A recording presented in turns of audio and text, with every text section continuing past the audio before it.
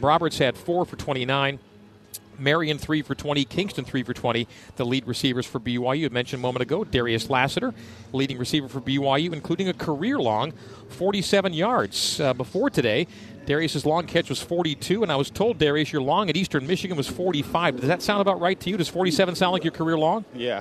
Congrats to you on a career long, and man, you're making a habit of making the difficult catches look easy. One of them got taken away on a sideline, but the other was no doubt in double coverage. Yeah. First of all, the one on the sideline, you get a foot down, we're thinking it's a catch. What happened on the sideline there?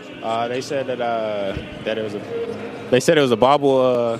Like once I hit the ground, but my hand was under the ball, so I mean things happen like that. So I can't leave it on the refs to decide. I got to just come back and go stronger and have stronger hands next time. Yeah, we thought it was a clean catch, and then a beautiful catch in traffic where you're basically catching it on the body of a defender, and they threw a flag because it was going to be PI if you don't get the grab. I was really happy with you on that one. Such focus, such concentration. Well done. Thank you. So what sticks with you more, Darius? Is it the ones that you came down with, or is it the ones that you weren't able to come down with? Just the plays that I wasn't able to come up with. I expect myself to make every play that is coming to me. I mean, Keaton trusts me to make a play in that moment. So the ones that I don't get often, those are the ones that stick with me all the time.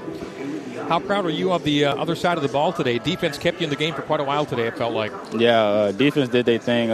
That's all we can ask for. They held them to 14 points for a very long time. We just couldn't get things going on offense, but we're going to look back at the film, see what things that we can change, and get back to it next week. Darius, did they run the coverages you were expecting on the outside? Did you see kind of what you'd expected coming into this game? And were they better in those coverages? Yeah, we seen everything on film that we expected to come out.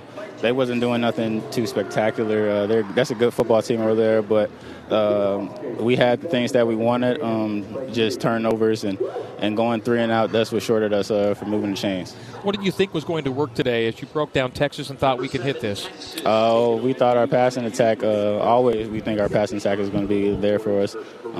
We know they have a big D-line and good linebackers that run the field, so we thought our passing attack was going to be the main factor for us.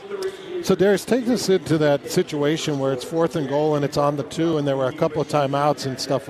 Were you guys expecting to go for the touchdown in that moment before you got the delay of game and took it back for a field goal? Yeah, we were. We just didn't get the look that we wanted on that play that we had drew up. So we decided to take a timeout and then come back to it.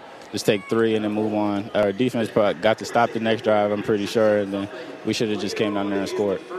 Okay, how about the reset button here, Darius? Darius, you got to go back to the East Coast to West Virginia next week. You got 4 games to play. What's going to be maybe an item on the top of your to-do list when you get back to town?